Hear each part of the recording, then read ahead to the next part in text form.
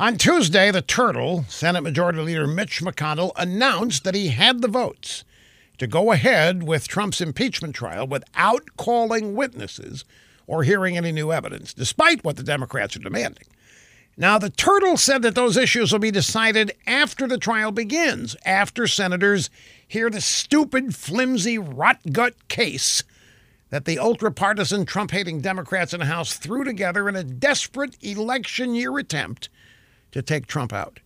Hours after the Turtle said he had the votes, Speaker Pelosi said that she would soon transmit the 2 articles of impeachment to the Senate once McConnell makes the rules public. Dianne Feinstein told Pelosi to get on the stick to send them over. So it looks like Pelosi is going to have to blink. She loses, the Turtle wins. Now, the outcome of this political theater is known. Senate Democrats will vote to convict Trump. The Republicans will vote to acquit, and Trump will remain in office stronger than ever. What isn't known is how the fringe kook Democrat base is going to react.